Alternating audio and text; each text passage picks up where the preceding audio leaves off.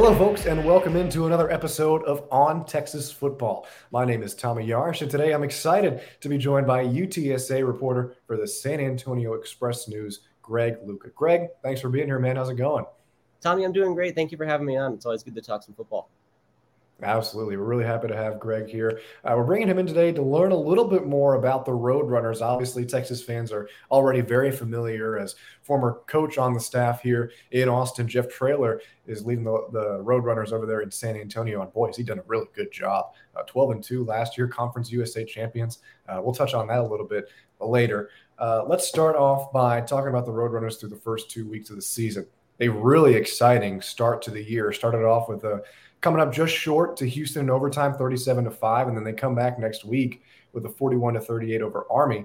Looking past the fireworks to start this season, what has UTSA done really well, and what have they maybe struggled with? Yeah, I think the biggest strength has been the passing game, and it starts with quarterback Frank Harris.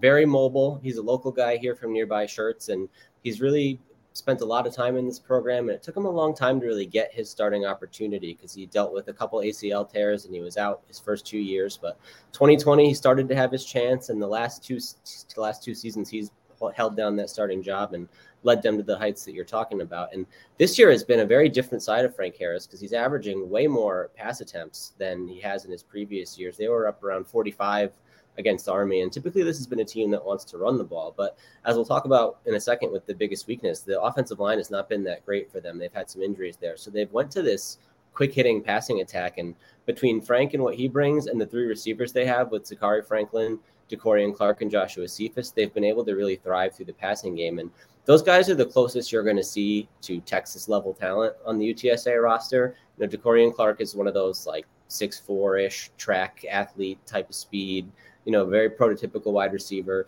Zachary Franklin is more like 6'1"-ish, and he just gets open. He has a way of finding the ball and shielding off cornerbacks to make catches and has really good hands. And Joshua Cephas is another taller receiver, but he's shifted into kind of the slot role so they can get all three of them out there at the same time. And through the years, he's really developed his run after catch ability too. So that passing game in general is going to be the biggest strength for UTSA. And it's funny that the biggest strength is so closely tied to the biggest weakness at this point, which has been they've had some injuries at offensive tackle, and they've lost their top two on the left side and they lost their top two on the right side as well. And that's to add on to the fact that they were already looking to replace Spencer Burford, who's now starting for the 49ers coming into this year. So that position has been something that since the spring they've been talking about, and it's just gotten worse and worse through the year.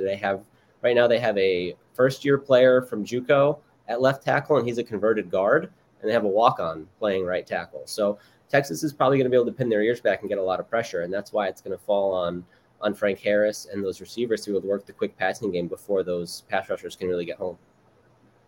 Yeah, I want to touch on that offensive line a little bit later. Obviously, something that the Roadrunners seem to be struggling with. But for now, you talked about the passing game that the Roadrunners are really going to go to. I want to talk about the running game. What does that aspect look like after losing Sincere McCormick to the draft, who was such an integral part of that offense last year? How do you make a vacation last? How do you hold on to the joy, the clarity, the calm? Easy.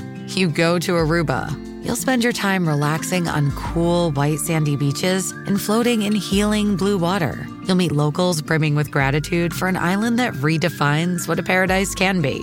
You won't just feel great, you'll feel relaxed, renewed, and ready for life.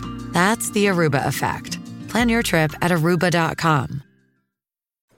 Yeah, it was very interesting. I don't think that they were expecting Sincere to declare for the draft early, and so it put them in a little bit of a bind initially. But Brendan Brady, who was a longtime kind of number two here behind Sincere, opted to return for a fifth year after initially saying at the end of last season that he was kind of done with football and going to move on to the next stage. And then they got a transfer from Traylon Smith, who I think the Longhorns are probably a little bit familiar with. He was part of the success Arkansas had running the ball against them last year. So Traylon's a very capable runner, very quick, very shifty, and Brendan is just a very stable, solid option back there who's kind of a well-rounded back. And so in that sense, those guys have been able to hold up. And, if you look at the interior of the offensive line for UTSA, it's a lot of veteran guys who have been multiple-year starters. So they've been able to theoretically have a good core to run behind. It just hasn't all come together yet as well because the tackle play has been a little bit questionable and they've kind of shifted to some other modes of offense. But theoretically, the pieces are in place for the running game to be pretty good. And we saw in the second half, especially against Army, it felt like they were really able to start to churn out some yardage on the ground. But facing a defensive line like Texas is going to be a little bit of a different test. Yeah, let's go back to that offensive line. Both of these teams, very similar situations, sort of, in the sense that three experienced starters on each side and then two newer guys that are sort of starting to step into their own here in the coming weeks. Let's focus on UTSA's. Would you say that they excel more in run protection or pass protection? And what's the difference between the two? Where do they show their strength and where do they show their weakness?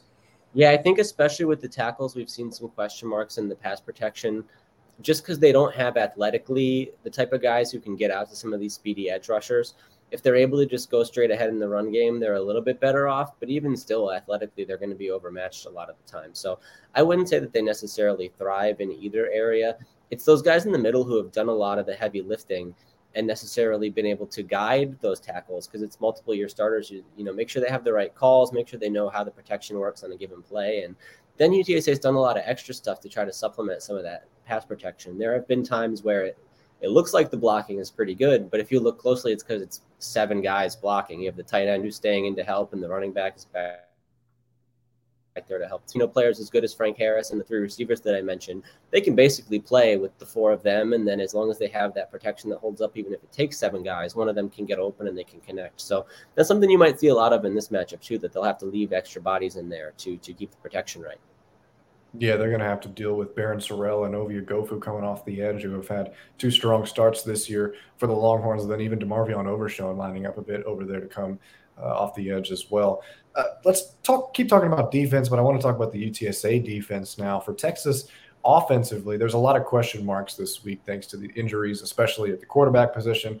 Quinn Ewers out for 4 to 6 weeks. Hudson Card is a maybe. Maybe it's a Charles Wright appearance for the first time in Austin. With all these unknowns, what is the UTSA defense going to look like, and how are they approaching this week with all these uncertainties?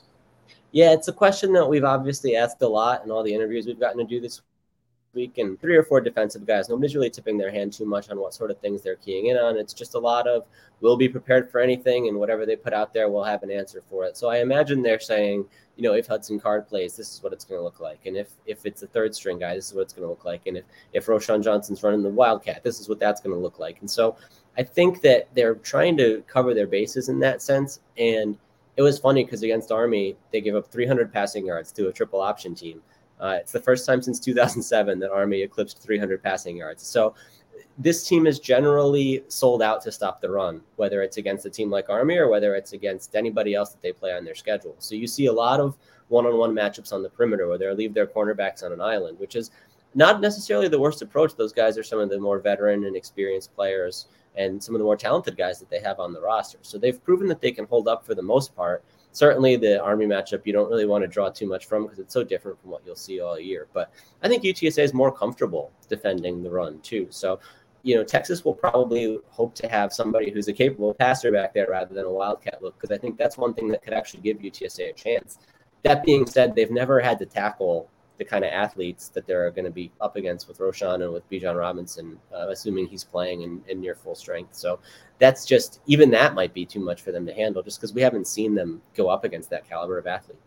With threats to our nation waiting around every corner, adaptability is more important than ever. When conditions change without notice, quick strategic thinking is crucial. And with obstacles consistently impending, determination is essential in overcoming them. It's this willingness, decisiveness, and resilience that sets Marines apart. With our fighting spirit, we don't just fight battles, we win them. Marines are the constant our nation counts on to fight the unknown. And through adaptable problem solving, we do just that. Learn more at marines.com. Yeah, it's a really interesting point. And, obviously Bijan, Roschon, and Keelan Robinson, 3 hard guys to tackle. But like you mentioned, this UTSA team is really good in that run game. We'll see who starts at quarterback for Texas to kind of get a look at and get a gauge of what the passing game will look like. Speaking of protecting the passing game, one of the guys that Steve Sarkisian mentioned at his press conference earlier this week was safety Rashad Wisdom, the all-conference USA safety for 2 years straight. What's his defensive strong suit, and how do they make it hard, especially with him leading that defense to move the ball through the air? Yeah, I think he's actually at his best when he's able to come downhill and play against the run. And I think that's a lot of the reason why, they held Army to 150 on the ground. And when he's able to sort of just pin his ears back and play downhill and come up and lay hits on people, it's a lot more comfortable than when somebody at his height is forced to kind of go back and maybe play against the pass more so. So I think that as long as they can get him playing in his comfort zone where he's able to move around the field and sort of just attack the ball, they're a lot more comfortable than if he has to drop back and play in coverage mostly. But he's proven to be super, super consistent with what he's able to do in the back end to lead the team in tackles or be near the top really since he got on the field here. So he's a sure tackler for the most part. There were times last year where maybe he had a couple that slipped away from him, or he got a couple targeting penalties that kind of sidelined him for a little bit. But this year have been yet to notice any kind of issues in that sense. So he's probably tightened that up a little bit. And I think certainly, you're going to see him around the ball quite a bit. Talking more about the middle of this UTSA defense, you touched on them earlier. Obviously, the running back room, one of the staples of this Texas offense. Talk a little bit more about that linebacker core and maybe even the front seven. Who are some guys up there who can make it difficult to move the ball on the ground?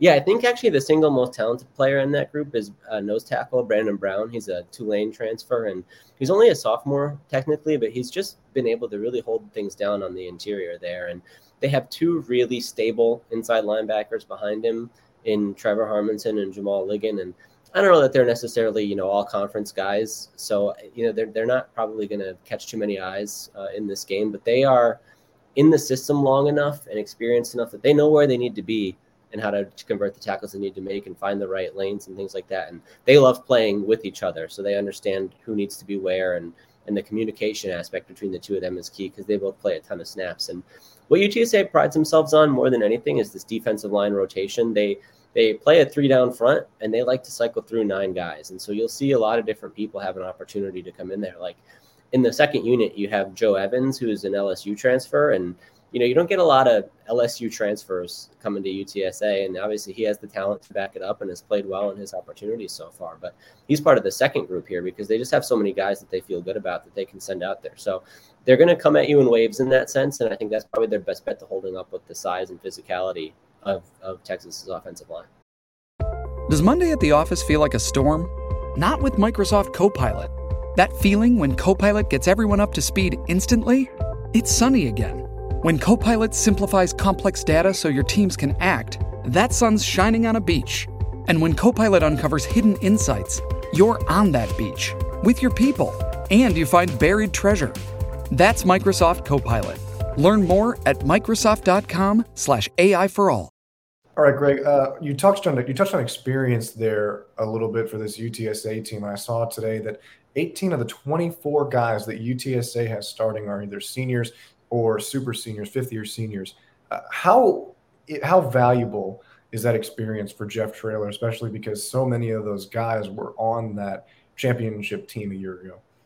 Yeah, I think the reason that that's most critical is it goes back to the foundation of what they've built here. Because Jeff Traylor talks a lot about his culture, and a lot of coaches talk about that, but it's been very interesting to see the way that the players have bought into that through his time here. They just are all about they talk about the triangle of toughness. If you pay attention to anything UTSA says or does this week, you're going to hear about that. And it's just all these values that they believe in and parts of the game that they find important. And the players have all bought into that. And when you have guys who are around for a long time, they learn the ins and outs of that to the point where they can recite it by memory. And then it makes it easier for the next group to come in and pick it up and to really establish a foundation here that they hope can carry on years and years after that group of players is gone, and maybe even after Traylor's gone. Who knows how things are going to play out in that sense over time. So at this point, to have Frank Harris and Rashad Wisdom to be in here from day one with Traylor and to still be here and still be leaders allows a lot of that continuity that and a lot of the success that they've had, because they all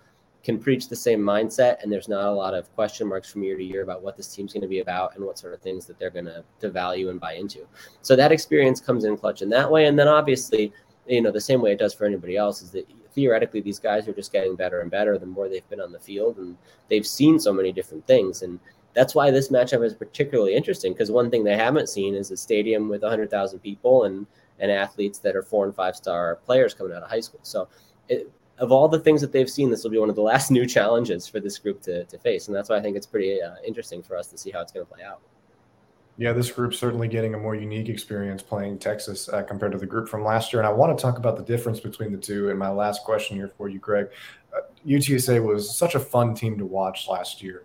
Like I said, Jeff Traylor leads them to 12-2 in just his second season. They win Conference USA. When you look at this team, I know we're only in week 3, but when you look at this team compared to last year's squad, how do they compare talent-wise? What are some of the similarities and what are some of the differences? Yeah, it's a really interesting question, and I hadn't thought about it a whole lot. But the big difference, I think, is that last year's team has some players who are either were draft considerations or ended up on rosters after the fact. Tariq Woolen, played some snaps for the Seahawks last night, and there was a highlight that was going around of a pass that he broke up. And like I mentioned, Spencer Burford, the left tackle, started for the 49ers. They kicked him into guard. And they have a couple guys who have been in camps, whether it's Charles Wiley, who was an outside linebacker last year, Clarence Hicks, he set the school record for sacks there, and he spent some time with the Bengals. And then Sincere McCormick, who you mentioned, was with the Raiders as an undrafted free agent and then is injured. So he's working through some things in that sense. We'll see if his NFL career ultimately amounts to anything or not. But the point being, I don't think they have that same level of talent this year, just in terms of like next level kind of guys. And, maybe some people will emerge through the year and maybe I'll be proven wrong about that. But I don't think that in the big picture, they have that same level of talent. But where they try to make up for that is, like you've mentioned, with the experience. If somebody like Frank Harris and those 3 receivers, who I probably shouldn't sell those guys short, maybe 1 or 2 of them will have a shot at that level, those outside guys. But if those guys all just take a step forward and the passing game operates at a higher level because of that, then you could see very little drop off. And on the defensive end, they replaced Woolen with a transfer from West Virginia, Nick Fortune, who has been a real revelation for them and has played really well on the perimeter and kind of brought cornerback into a strength.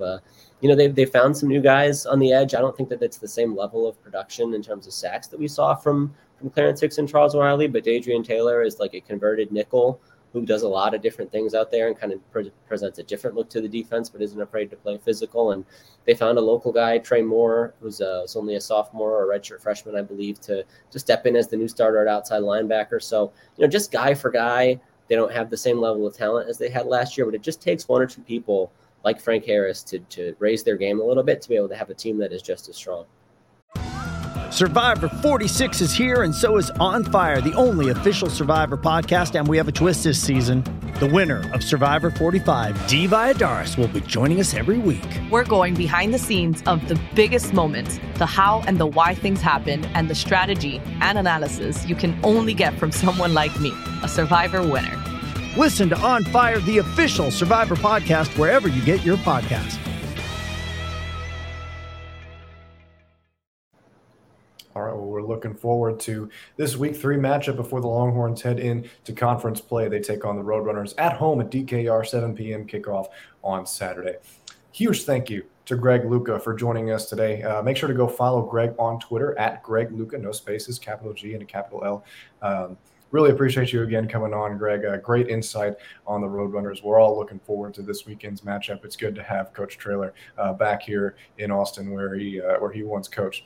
Thank you all for joining us here on this episode of On Texas Football. Make sure you like the video and subscribe to the channel. We're going to be bringing you a lot more content throughout this season. Ian Boyd and I have our game preview, coming up tomorrow. So keep an eye out for that. Keep an eye out for all the other great content that our wonderful team here at Inside Texas puts together. For our producer, Matthew Hutchison, my name is Tommy Yars. Thank you all for joining us